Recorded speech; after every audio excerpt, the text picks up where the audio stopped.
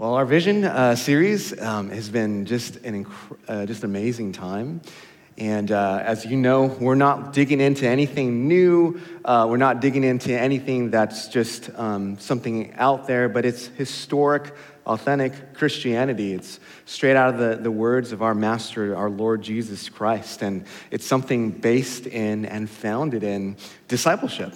We're following Jesus into loving God and loving others. And that's where everything really is. And as we have been following so far, Jake has really kicked it off and just talked through that the whole Bible from beginning to end, that God has redeemed us so that we can feel and hear the fullness and experience the fullness of his love for us. And we talked about how everything is sourced in our life with God. As Jake mentioned, our life with God is everything, and you can't have anything else except for this one. So that's why we're going to be setting up our tents and camping out here in these next several sermons. We will have an encounter next week, encounter night, and then followed by Randy is going to speak God's word to us. And then after that, Jake would continue to lay that foundation in the life with God. But as you know, each part of our vision in these three circles vision, life with God, life with others, and lights to the world, it's not disconnected either. They are like, when you put all three together, they are like lenses to see what kingdom life looks like. And so we want to make sure that as we are enjoying this life with God, that we're not just going to be Lone Ranger Christians and just kind of being in our own little corner of our room. But make sure that we are also in life and enjoying fellowship and life with one another. And that's where we have our DGs, our discipleship groups, and our community groups. That's why we have belonging. That's why we have gathering. And so we don't want to be a holy huddle either. We're broken people that's changed by living life in Christ. So we hope that people would see something in us that they won't see out there in the world, and that they would see, hopefully, the light of Jesus, the authentic love that he's had from before time began for his Father, that they would see that in us, and that they would just be invited in this kingdom life. And so that's kind of where we are, and that's where we're camping out, and we're going to be heading into John 15. Well, I don't have a gift of a green thumb. My wife, Christine, does. So when I did church planning a long time ago, about 10 or 11 years ago, I remember a church service in which there were a lot of people that showed up. There was a lot of excitement, and it was an amazing time of worship. But when I got home, as soon as I got home, Christine said she wanted to do gardening that afternoon. So we went from like lights and show and production and ministry to tending to smelly fertilizer in the garden. And for me at that time, I was just enamored by the glitz and the glamour of planting churches and all the people work it entails, where she was just so satisfied in the quiet work of tending a garden. And so when we first started working on this garden back in California, it was a death trap. Everything that we tried to plant died. And we discovered that the pH of the soil was off, and we needed to fertilize the soil. And I just saw it as just, to be honest, it was just pure drudgery. Like, this was, for Christine, though, it was life-giving. And I couldn't understand why. Man, after all this, why bother doing all this work of putting stuff in the dirt and painstakingly watching them grow? I mean, it didn't look like things were growing anyways. And I began to slowly realize the connection between growing healthy churches and growing plants. There's such things as healthy soil from which things grow. So when we moved to Jersey Village, it was no surprise that as we were clearing out our backyard, of which we affectionately call the jungle, she asked if I can till it and develop a garden. And that was the big joke. The big joke was that the backyard was going to be done in 10 phases. And to this day, I think we barely made it to phase 2. And but the first phase took a long time. I went ahead and borrowed Ty Camp's tiller. Thank you, Ty. And almost lost a very important part in that piece, which will remain, we won't mention that. And then we put some 2x10s, I put some 2x10s together, and behold, 2 planters were born. And we started growing just everything, tomatoes and beans and all those kind of things. And before long, it became a site for Asian vegetables. And then on the other planter, everything else. And you throw a picture on the screen, but now one of my most favorite things to do is actually just to walk out there as the sun comes up and just enjoy gazing at its just natural beauty. We have a huge and long Chinese okra that's sitting on the top of the trellis. And we also have a long bean that's as long as my arm from fist to elbow, just kind of hanging down there. And as I look at it, I'm just like, wow. I'm amazed of just the natural beauty where I used to imagine nothing but work. Now it's become a joy. And that picture is a place I like. It shows a place that I'd really love to go as often as I can to admire God's work and just tracing out the beauty of a vine coming up, sprouting a bud and flowers, and sprouting some okra. And that's where I feel that the Lord wants to help us to look through those lenses of this passage. Do we see this passage in the eyes of a master gardener who loves his son, the vine, and us as an extension of Jesus' vine, which is all those who have trusted and followed Jesus? How powerful it is when God looks at his vineyard. He doesn't just see people, but he sees just a people beloved that reflects his own image. And that as we gaze at his love for Jesus, just like a master gardener gazes at his vine. How amazing it is when Jesus said, "As the Father has loved me, so have I loved you." If that's the case, and Jesus says that he is the true vine, his Father is the gardener or farmer, and we are as his branches, how much more does the Father gaze lovingly at you? And just hope that pulsates and resonates, that lens, as we read this passage. God the Father and the Son are intimately connected in their gardening. And I just want to read it again. And thank you, Jake, for reading through that. I am the true vine, and my Father is the vine dresser.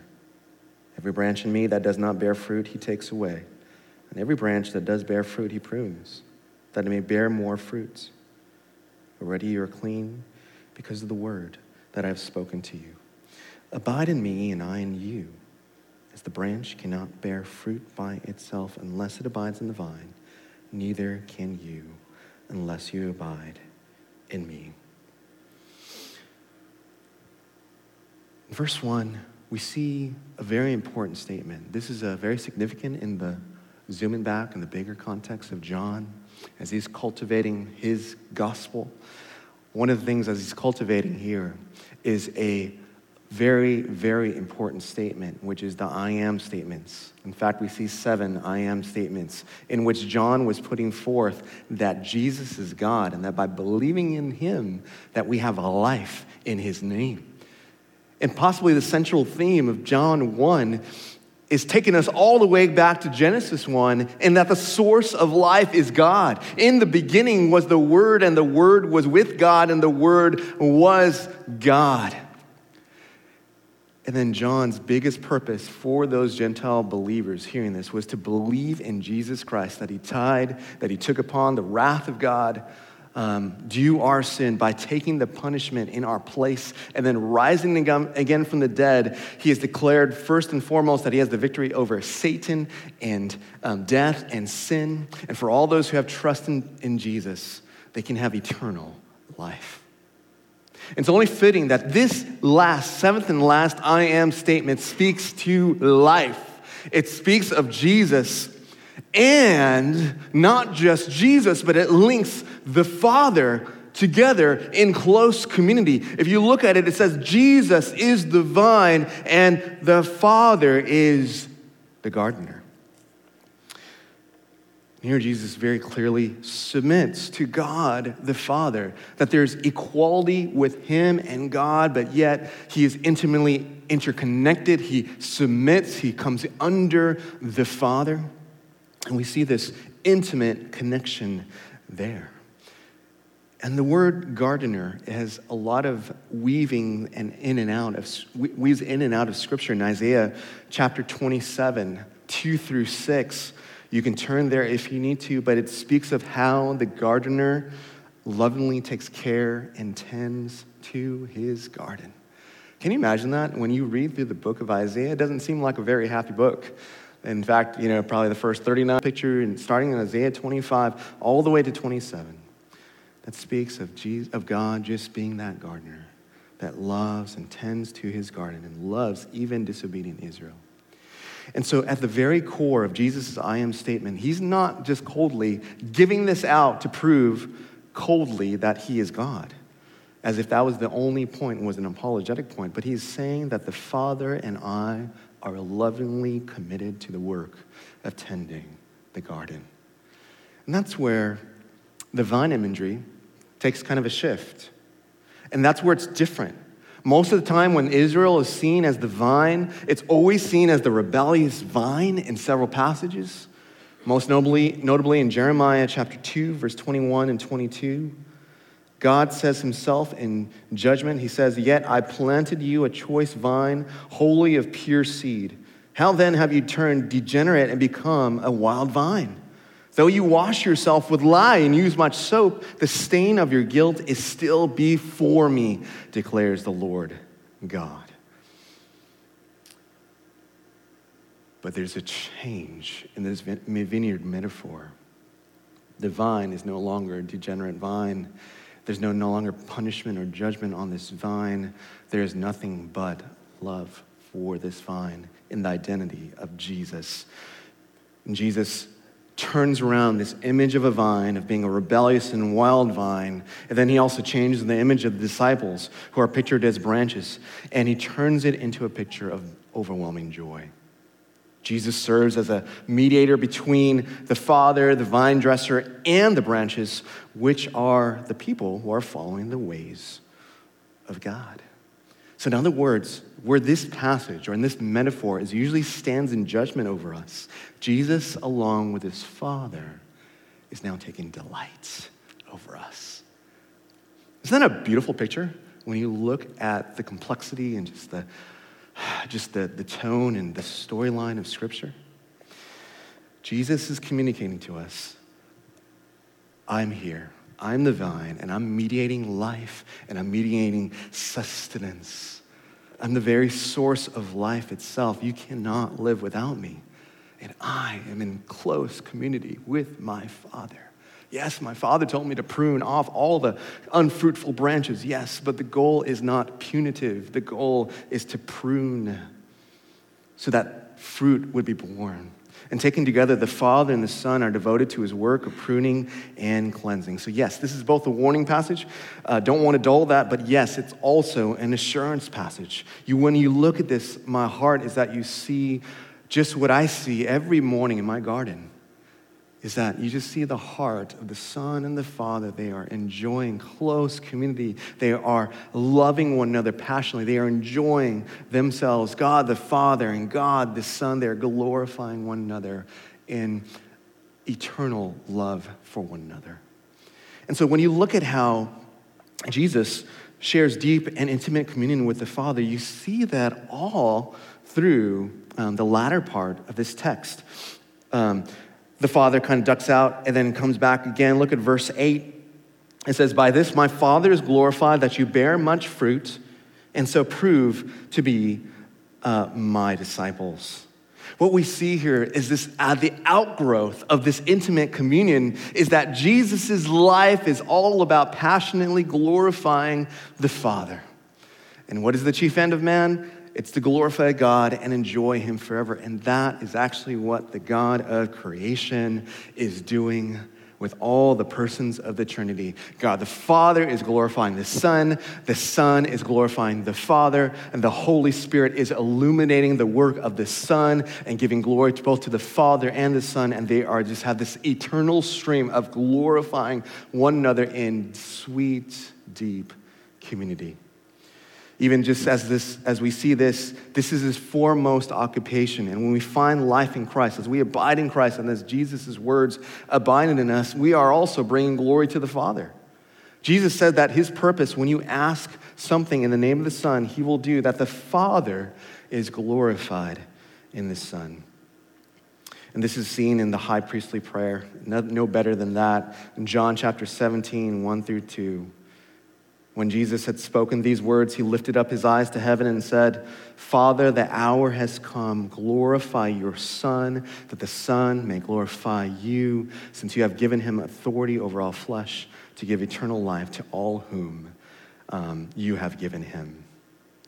This is incredible, because before the foundations of the earth was ever laid, before there's ever a rock or a stone or anything, any planet or any galaxy in the universe was ever created, God was pouring out affection and love over his Son.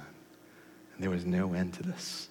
The glory and the honor and the blessing and the praise that flowed out from our lips were just a very snapshot of heaven and what life was like before in eternity past. Even Jesus says, even when he was on earth, he said, I glorified you on earth and haven't accomplished that the work that you gave me to do. He hadn't finished that work yet. And yet Jesus could say that without a doubt, even though he hadn't gone to the cross, that he was passionately committed to the work of glorifying his Father. Verse 9, back in John, Jesus says, as the Father has loved me, so have I loved you. Abide in my love. And so we see here that Jesus is satisfied in the Father's love. And, I think the lie that we believe so often is that God is not satisfied with us. But to the extent that the Father has loved his Son, the same love has been given to us. Look at that, those words. As the Father has loved me, so I have loved you. And there's no end to that. Verse 10, Jesus kept perfectly the Father's commandments. In verse 10, if you keep my commandments, you will abide in my love, just as I have kept my Father's commandments and abide in his love. And this is the lie that many of us all believe, including myself, so many times, is that God is just a performance-oriented God, that he doesn't love me when I fail.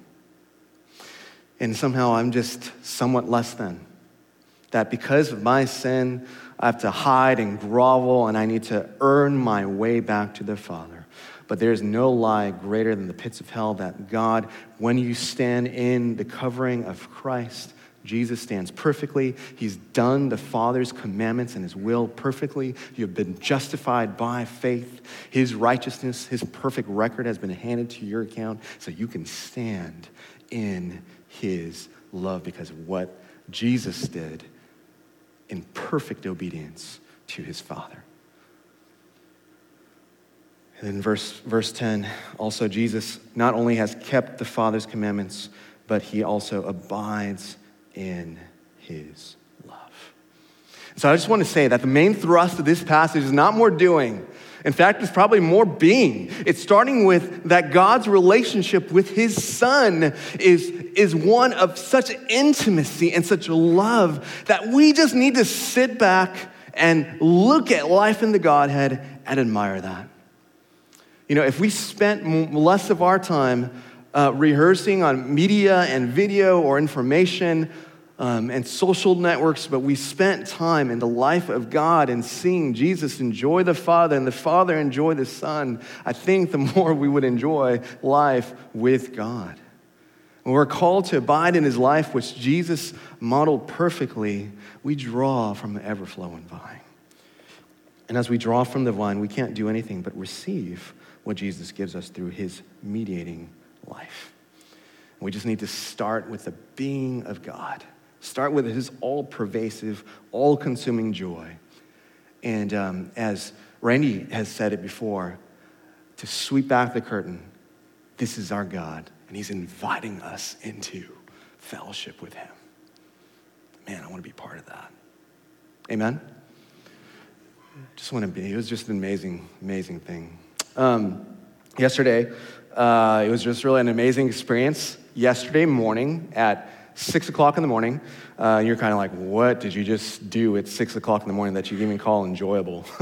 Well, it was where 350 men came together for what we call the F3 Katie Convergence, and F3 stands for Family, Fitness, and Faith, and it starts with a workout, but F3 is not about a workout primarily. F3 exists because we're not here for ourselves or for our own success, but for God and for family and others. And so they just really exist to grow and reinvigorate male leadership. And so we were having a big event bringing all the Katy regions together and on a high school football field under a bunch of 350 sweaty men gathering together at a nice artificial turf football field and doing a beatdown for like an hour and a half. And so yesterday, one of the men, we all have nicknames. My nickname is Raisin. And it kind of comes from where I'm from. I'm from California, so you can probably put the two together. But this guy that was speaking, his name was Papa John, and he drove this point home. And he contrasted the search for success with significance. And he said, he gave this illustration of the Hall of Fame speeches of Michael Jordan versus David Robinson. And now when you look at that, Michael Jordan gave 22 minutes of primarily just being focused on his own success, while David Robinson focused on giving thanks for everyone who played a part in his life, including his wife, his sons, his teammates, and his coaches. And most of all, God. And in his speech, David Robinson said, they said, they didn't give me much time. I wrote out a speech, but I don't have the time for this. I don't know if I have the time to so I'm just going to thank the people closest to me. And so he started encouraging his boys, how proud he was of them, how much he loved them. Hope that, that his life would just give him a motivation to continue on the Robinson name. And Papa John just kind of challenged us in saying, are you going to live for success or for significance? And then he brought up his youngest son up there on stage. Before all the 350 men, he just spent some time not talking to us, but talking to his son and just encouraging him and speaking of how he is loved by God. He is known by him, encouraging him of his leadership abilities and exhorting him to love God. And that just struck a chord in me. It brought tears in my eyes, and I think it's causing something in me too, but there is just something about when you get to listen in and hear a father speak life into his son. How much more do we get to look at the Father above speaking into his son in this passage? That's what it means to abide in Christ. Not just spiritual activity, not just doing disciplines, not just mere routines, but you're walking into a relationship where you are coming in earshot of a father speaking life into his son, and then his son speaking life over his children. And that's how we're to abide in Christ's love. And so that's the lens that I want us to see us in. But my last point is that sometimes when we are loved on, accepted by God, cared for by God, it's so easy to think that the Christian life is just all that. But actually, we need pruning also in order to bear fruits. When you prune a plant, you're not just cutting off branches here and there and everywhere, kind of like what I do, which leads to the tree looking really ugly. But you are taking away, you're looking at every branch that points downward or is not within the shape of the tree, And so you're cutting off every branch so that the energy and the source, the sustenance, can be redirected to bear more fruit in the fruit-bearing branches. That's going like this. Take a look in verses 2-5. Every branch in me that does not bear fruit, he takes away. And every branch that does bear fruit, he prunes, that it may bear more fruits. Already you are clean because of the word I have spoken to you. Abide in me and I in you. As the branch cannot bear fruit by itself unless it abides in the vine, neither can you unless you abide in me. I am the vine, you are the branches. Whoever abides in me and I in him, he is it that bears much fruit. For apart from me, you can do nothing.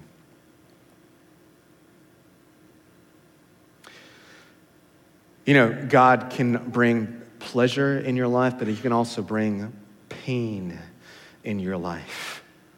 It can be in the pruning in the areas that makes us deeply, deeply uncomfortable. In fact, the Father wants to press us into areas that we are not surrendering to him in. And yet, if we really trusted that God, his best purposes are for us, we would do that. But yet there's something about us in our flesh and maybe in our pride that says to God, sure, anything but that. There are areas that are, in a sense, going into the branches that are leading downward rather than and hindering the growth into the needed areas. And the master gardener is looking at us. And he's intent on every purpose, every branch that bears fruit, he prunes that it may bear more fruits. Did you catch that? It's actually the fruit-bearing branches that he is lopping off, and it's for our joy, even though the act of being pruned is not enjoyable. And I've seen this over and over again, that the Lord is just so gracious during this process. It's painful because you think that you have gotten a little further in your Christian faith, and maybe you're 40 or you're 50, and you feel like you've already known that, you've already learned those lessons, and that you've moved on. But yet you see that if you looked at yourself, there are a lot of dead branches hanging on, and you need to be pruned. And one of the areas recently where God is doing the work in me is the area of lopping off my identity that finds its worth in the ministry that I do. As you know, I'll be taking a sabbatical coming up in mid-November. Woohoo! Really grateful for the church allowing me to do that. And it may seem to you like, why is he talking about that? That's awesome. He gets a rest, right? And why should you have anything, to be scared about? And so as I began to ask God what he wants to do in me during my sabbatical, God, do you want me to do guitar lessons? Or, God, do you want me to do this and this? And I had this strong sense that he wanted to foremost deal with my heart. And I was like, oh, Lord, okay, great. This is going to be good, I think. And I think the Lord was just saying to me, I want to prune you. This is for your good. Yes, you're going to get some rest. But the main thing I want you to do is not the book that you're going to read or the 10 books that you're going to read. It's not the vacation. It's not even the seizing and stopping of things that I've been doing for 15 years. But you're going to rest, and you're going to kind of lose that pastor title, and you're just going to be Steve. And are you going to be okay with that? And are you going to take rest and solace in that? And another hopeful was praying for me, and he too sensed that God didn't want to wait for my sabbatical, and he said, no, he wants to start right now. And so as I started praying over that, and the Lord began to just show me areas in which I was just literally anxious and worried about the future. There were areas that I didn't want to face. There were things I was scared about. And there are things that I just felt so much anxiety. As the Lord began to really speak into me, I just began to realize, as Jake had mentioned, this kind of a excavation project on my heart. And he revealed to me that just my self-worth is just so inextricably entangled in what I do rather than my abiding in Christ, in the vine. And so we just have this, it kind of reminds me of this crepe myrtle tree in my house, in front of my house, on my side actually, whose branches are just gnarly. It is just insanely ugly. So don't look at it next time you go to my house. But they go in all sorts of different directions. They go here, and then go back around and across a few different branches in different directions, and they look like a different tree. I mean, it looks like the tree has something, needs some spiritual warfare on it, and needs some prayer on it. But I think the Lord was just saying, that's what your heart looks like.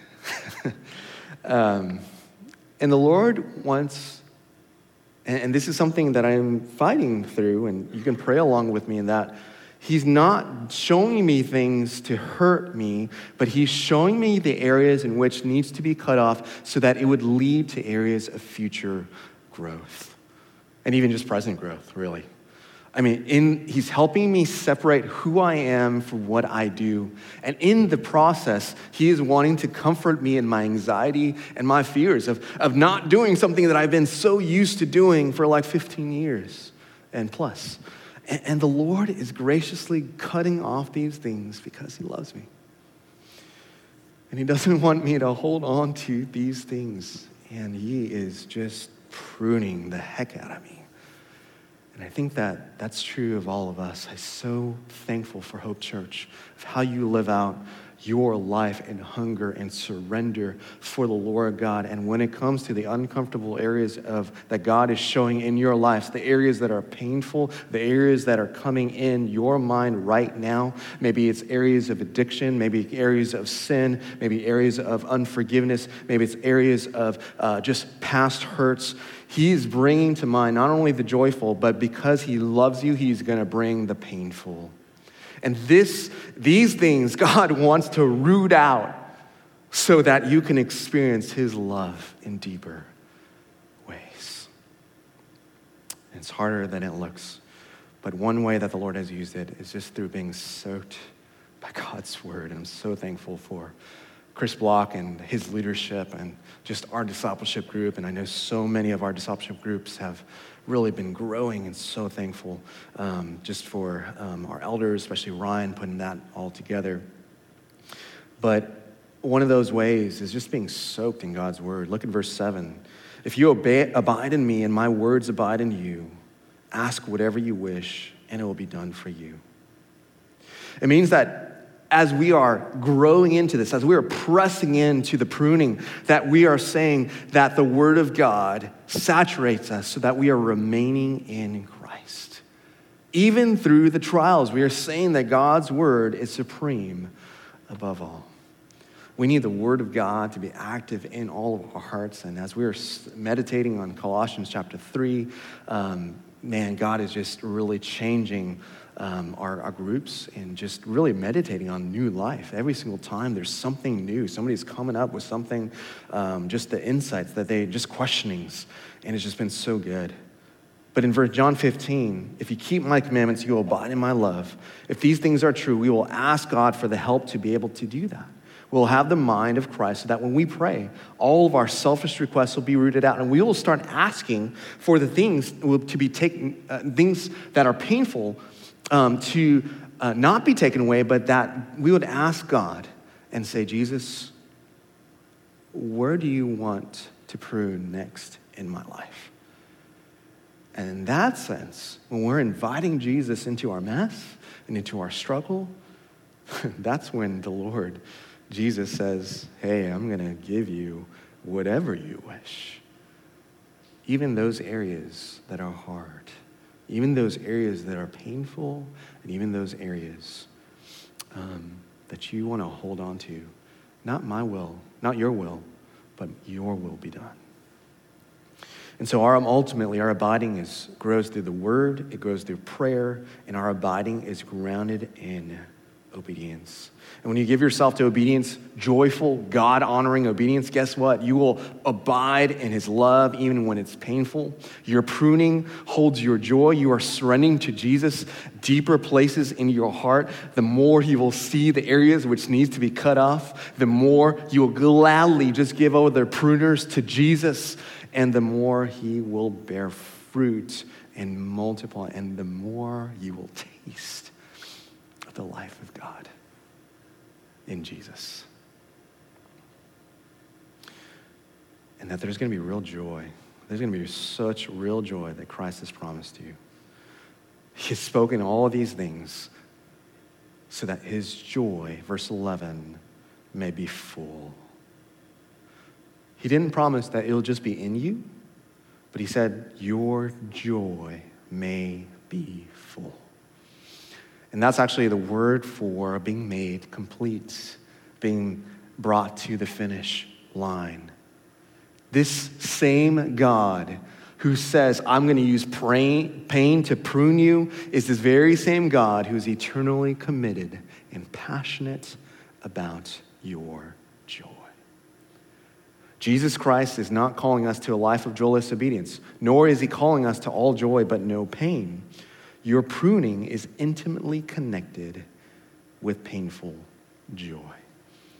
It's kind of like, we've gone through 5 births, but childbirthing is a painful experience but unmatched to the joy that you receive after birth. And the same thing, Jesus does things in our life that are painful in order to bring us unparalleled joy. And we need that. We need the body, we need the word, we need the Holy Spirit, we need the gift of prayer, we need the gift of other brothers and sisters speaking into us, so that together we're not just trusting in Jesus by our own lonesome selves, but we are trusting God. As the song says, 'tis so sweet to trust in Jesus, just to rest in him.